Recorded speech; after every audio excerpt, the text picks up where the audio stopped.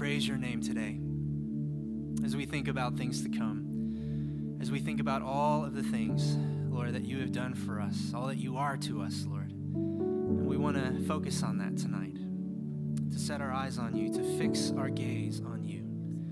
So I pray that you would be pleased with the worship that we offer to you tonight as we offer ourselves and devote this time to you. Thank you. Lord, we love you so much. And it's in Jesus' name we pray. Amen. You may be seated. Amen and amen. Can you hear me okay? Yes. Hey, it's great to see you tonight. I am so glad that you're here. Tonight is a special night. I often say that Ash Wednesday, a lot of us, if you grew up Baptist, how many of you grew up Baptist? Anybody in the house? Yeah. You go, Ash Wednesday, what is up with that? Okay, is that like that's like a Catholic thing? What is going? Any Catholics? Anybody grow up Catholic? Yeah, praise the Lord. And tonight we're going to talk about what is this night all about. I like to say that we've baptized it, and it serves as a portal into which we enter into this season of sacrifice, a season of restraint. It's Easter season. So we welcome the whole church family, if you will, or all of us from across the life of our church. We have our En Espanol group with us tonight.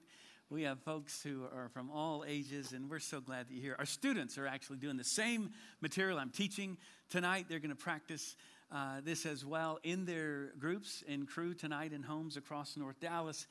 But you made it here, and I'm so glad. Grateful for Edward Retta, who's translating for me right now, perhaps doing some interpreting along the way as we do some teaching tonight. So tonight is, I've said, more teaching than preaching. And I hope that you'll be challenged in what I have to share, because I want us to really think about this Easter season. And my prayer has been that, and will be, that it will be the greatest Easter season you've ever known. Some years ago, I read a book by Dr. Richard Swenson. It's called Margin, subtitle, Restoring Emotional, Physical, Financial, and Time Reserves to Overloaded Lives. Anybody? Tonight, we're going to talk about margin. We're going to talk about space. We're going to talk about desires. Margin is the space between our limits as human beings and the expectations placed on us by society, by ourselves, and even technological progress, if you want to call it progress, right?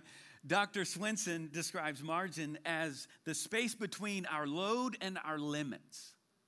Between our load and our limits. Lack of margin has us focusing on the immediate causes, and it causes us to neglect spiritual, social, and emotional health.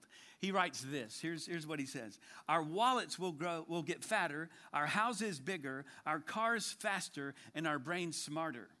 Yet, when we neglect the most important priorities, our reward will fittingly be all the unhappiness money can buy. We have more things per person than any other nation in history. Closets are full for many of us. Storage space is used up. I won't ask anybody to raise their hand if you have storage space somewhere else other than your home. And cars can't fit into our garages. Having first imprisoned us with debt, possessions then take over our houses and occupy our time. This begins to sound like an invasion, he writes. Everything I own owns me. Why would I want more? And yet we do. We live in this society, we've said our culture, the kind of spiritual mantra in our culture, the gospel, the secular gospel is you do you. You do you, and therefore we define ourselves by what we do, right? And because time can't increase, but our activities do, we're left with no margin. Many of us grew up, particularly younger people among us grew up believing and being told that you can do anything. How many of you saw that film? It's an animated film, Zootopia. Anybody see Zootopia? There's a song, is it Shakira? Drive, it's Try Everything is the song. This is great instruction for children. Just try everything. Just do everything. Try everything. You can be anything and everything. And yes, we encourage our children. We affirm one another. You be you, all that God has created you to do. But when you live in a culture that says you can do everything, and then you realize that you cannot, that brings all kinds of shame, even depression, anxiety. Add to that social media and the comparison of all things in our world today. And we are left to be now the most stressed out generation that has ever lived. So all of our technology and all of our desire to do everything and to try everything and to be everything has actually worked against us. So we now suffer from what psychologists call hurry sickness. We are the most medicated people on the planet. Drugs, work, sex, porn, food, and a million diversions seeking to ease our mind and medicate our pain. And we end up without limitations, no margin. We're overworked, we're distracted, we're tired, and in a constant state of pathological busyness. Welcome to church. Is there hope and is there good news in the midst of all this? And I am so thrilled to tell you that there is good news. And you've already heard a bit of it, even in our singing and in that little passage that Han read earlier. Jesus calls us to a place of rest. Jesus calls us to soulful rest. I mean, like gospel peace and rest. See, hurry is having too much to do. Not having a lot to do. A lot to do can be very healthy.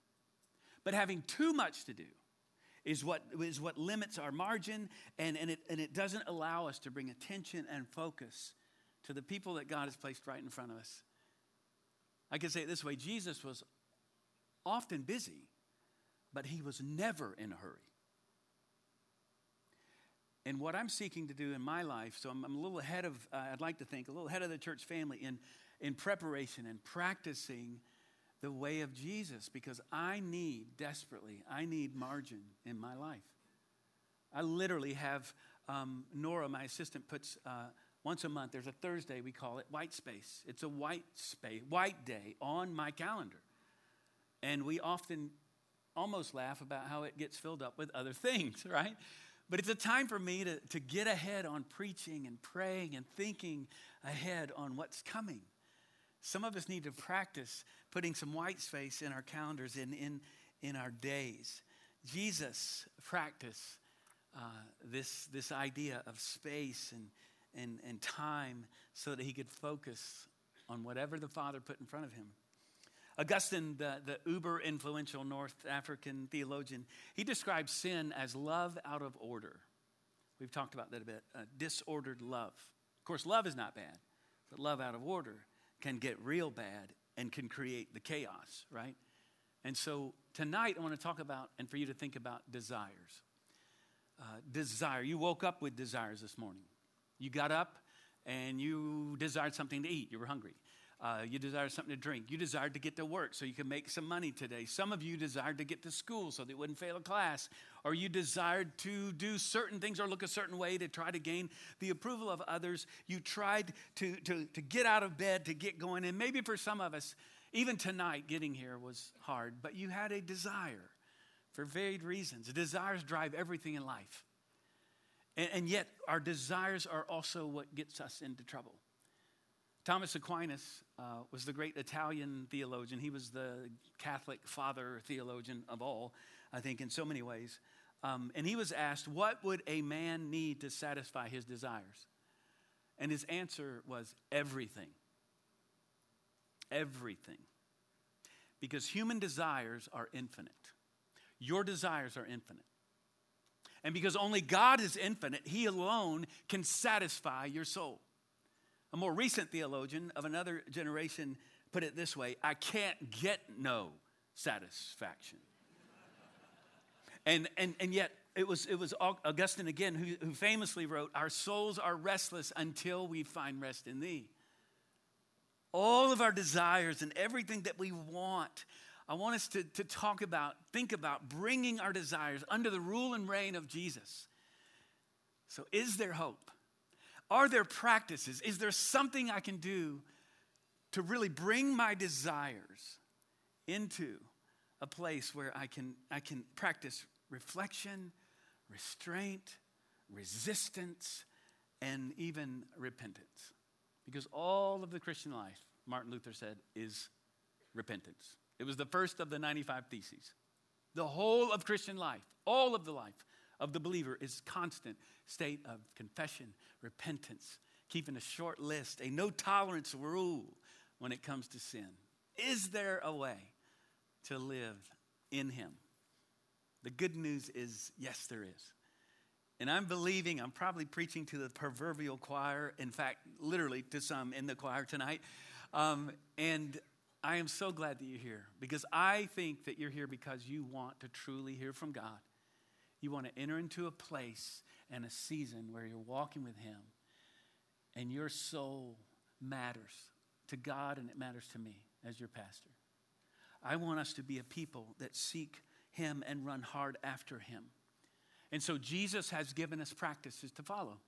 And so throughout this season, as we enter into the Easter season, move towards Resurrection Sunday, we're going to be talking about the subversive practices of Jesus. Subversive really meaning this kind of challenging the process, raging against the system.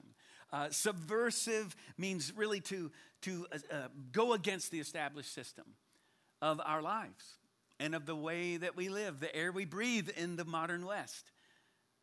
It's going against the way that we constantly have lived our lives. You know that Einstein's definition of insanity is to, you know it, right? To keep doing the same thing over and over again, believing you're going to get different results. And I'm challenging you tonight to enter into different patterns in your days and in your weeks ahead. And they might establish for you over the next 40 days new patterns in your life that will sustain you and help bring spiritual renewal and revival into your life. I'm praying for spiritual renewal in my life. I'm praying for renewal in our lives corporately and for revival across our church that can impact our communities and the world. So, in order to live like Jesus means that we need to live a life that comprehensively looks like him.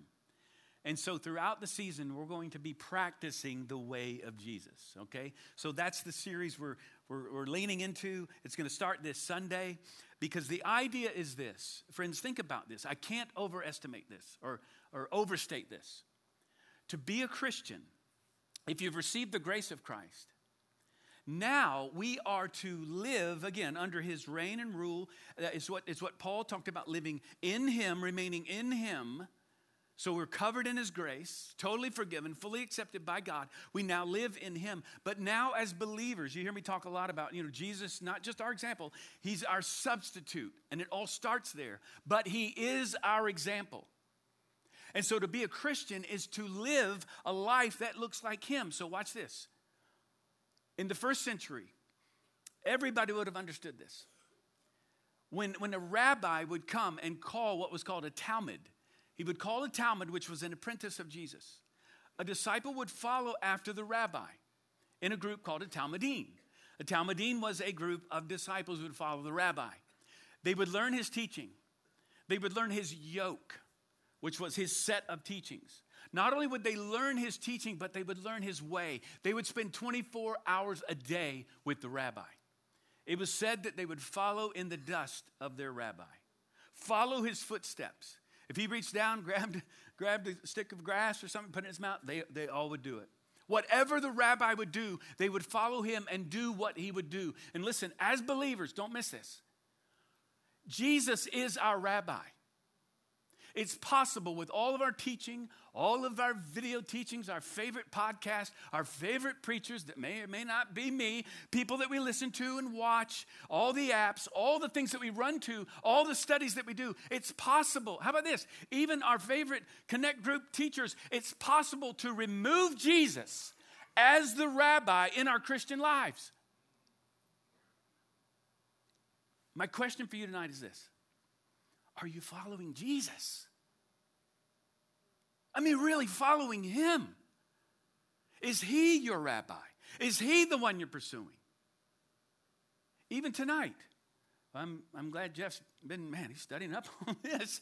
Jeff is reading the Bible, evidently. I mean, Jeff really wants to pursue Jesus. This is getting me inspired. I'm getting kind of hyped along with him. Are you following him? Not vicariously through your pastor or through someone else. Jesus is our rabbi. He's the one we're pursuing. And so in order to do that, to live the Christian life, we want to live just like him. And so we follow the patterns, the practices of his life. And tonight I'm going to focus on one in particular that he talked about a lot, but I want to show you where we're going. This is where all this is heading. On March 1st, that'd be this Sunday, we're going to look at submission. We're going to look at solitude, which is really solitude and silence. Anybody needs silence in their lives? Anybody need to unplug, right? Get rid of the phones and all those good things. We're going to talk about prayer. We're going to talk about confession, simplicity, service on April 5th. That's Palm Sunday. We're going to talk about, and in fact, on Palm Sunday, we're going to have the Messiah. It's going to be over in the sanctuary. And then that afternoon, the Messiah, which is basically music and scripture. I mean, that's all it is, right, Stephen? I mean, it's going to be incredible. We have a special service here and in the gym.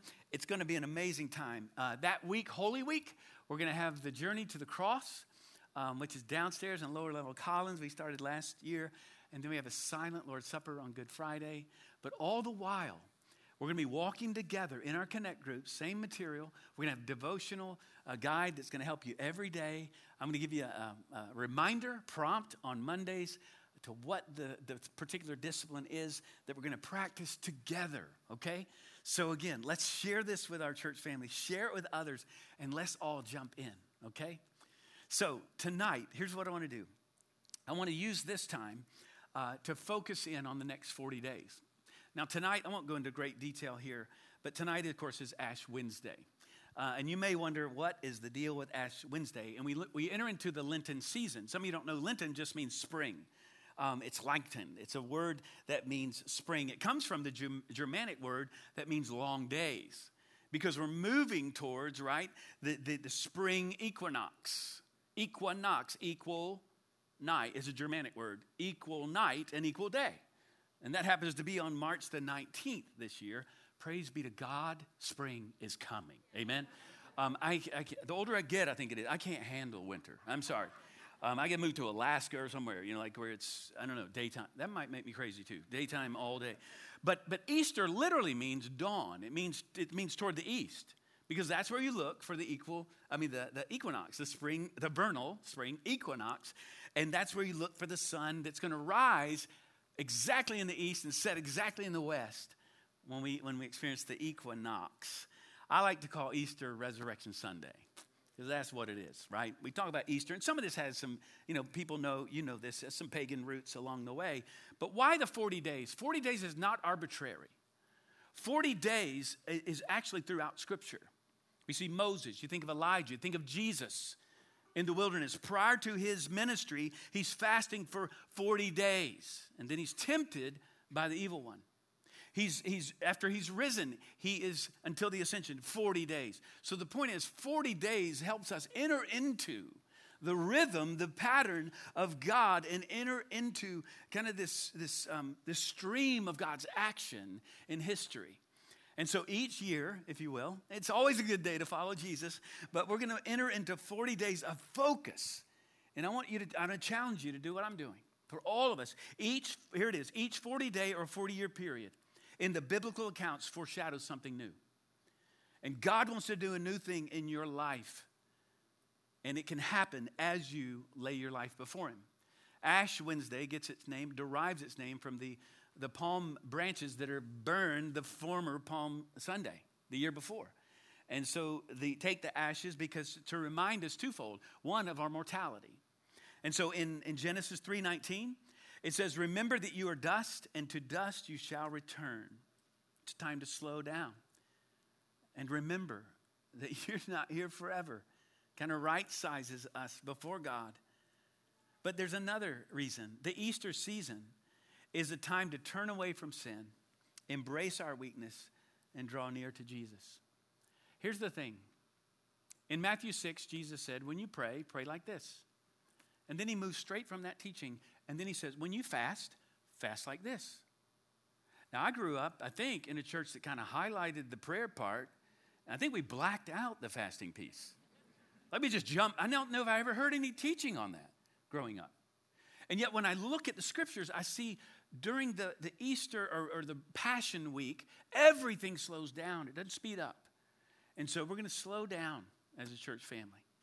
We're going to walk with Jesus to the cross. And some of you might be thinking, well, I've never fasted before in my life. That sounds kind of cultic, sounds weird, sounds ancient, archaic. No, you actually have fasted. You did last night for about 8 hours, perhaps. You woke up and you broke fast. And when we break fast, it's because we haven't eaten in a while, right? And the practice of fasting until recently was central to Christians' lives.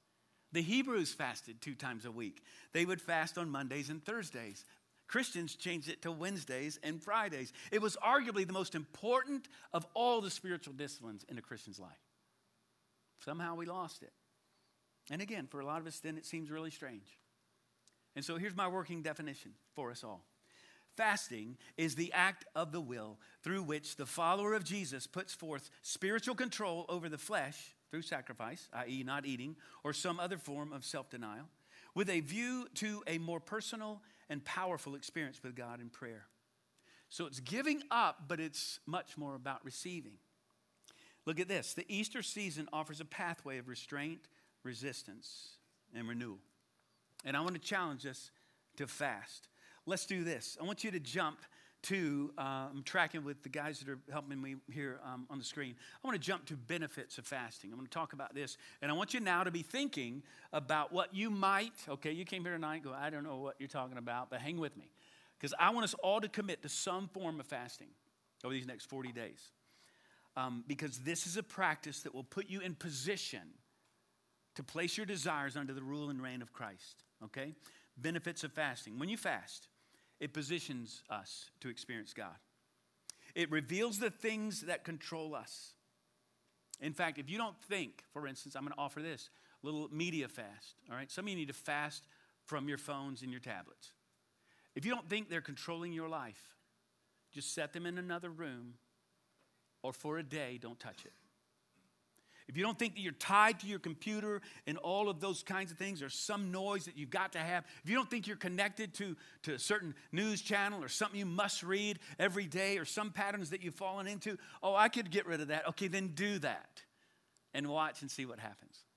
And in those moments of hunger pangs or I've got to have that, I must have this, you say, no. No, God is enough for me.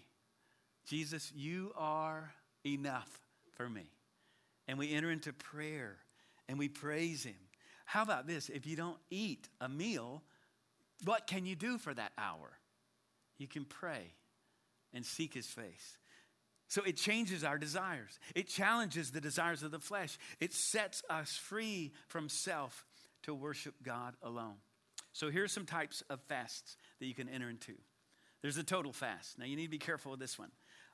This one is challenging. If you take medications or something, of course you can't do this. But you can have a water-only fast. This one many of us can do. More than you know and longer than you think. This is something that I've practiced through the years. It's not juices, it's water. It's not milkshakes. Okay, it's not Shake Shack. It's water. That'd be an awesome fast, by the way. That could be on Sunday. That's the day of celebration. You could do that. Liquid-only fasts. You could do juices or something like that.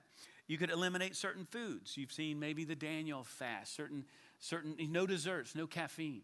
Now don't miss this. Fasting is not a diet. That's not the point. Now, it could help in that regard, but Jesus never talked about a restricted diet or some kind of cleanse, through a season or something. He didn't talk about that. What he did talk about was fasting as a way of saying, in fact, he said it himself, my food, how about that, is to do the will of my Father. In fasting, we say the sustenance of God himself is going to fill me up. And when I experience pangs of hunger or whatever it might be, that thing I want to run to, I remember, Jesus, you're enough for me. And it is a powerful experience. Screen fast, media fast, I've mentioned. No television, no social media. How about this? For some of you, this will change your life. Don't look at your phone until you have looked at the Word of God and you've prayed before you start your day. 80% of us, I'm told, look at our phone within 15 minutes, and the younger you get, our young people, younger adults here, look at their phone the first thing they do when they wake up in the morning. And friends, that will distract you in a moment and set you on to comparison and will drive you to all kinds of thoughts that will create a distraction.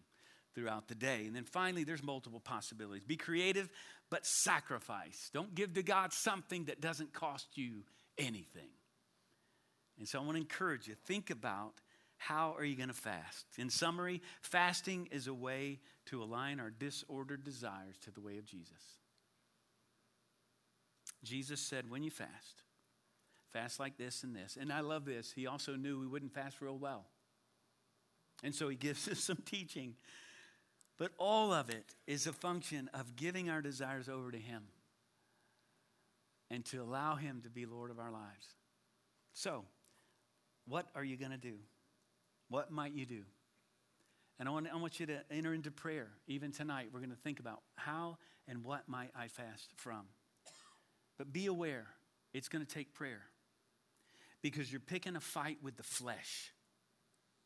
Richard Foster said it this way: it reveals the things that control us. How much food pleasure, how much body image or control we seek to have in certain areas of our lives. We can release those things. It's saying no. That's what self-control is. Self-discipline is saying yes. To bring our desires into the reign and rule of Jesus. And so what I want to do is say this together. And then we got a brief moment of prayer. And then we're going to take the Lord's Supper together. I want you to reflect with me. Galatians 2:20. It says this. Let's all say this together. It's centered on what this life is all about. I have been crucified with Christ. It is no longer I who live, but Christ who lives in me. And the life I now live in the flesh, I live by faith in the Son of God who loved me and gave himself for me. Okay, so I ask you, what will you release? What will you give to him? I want you to take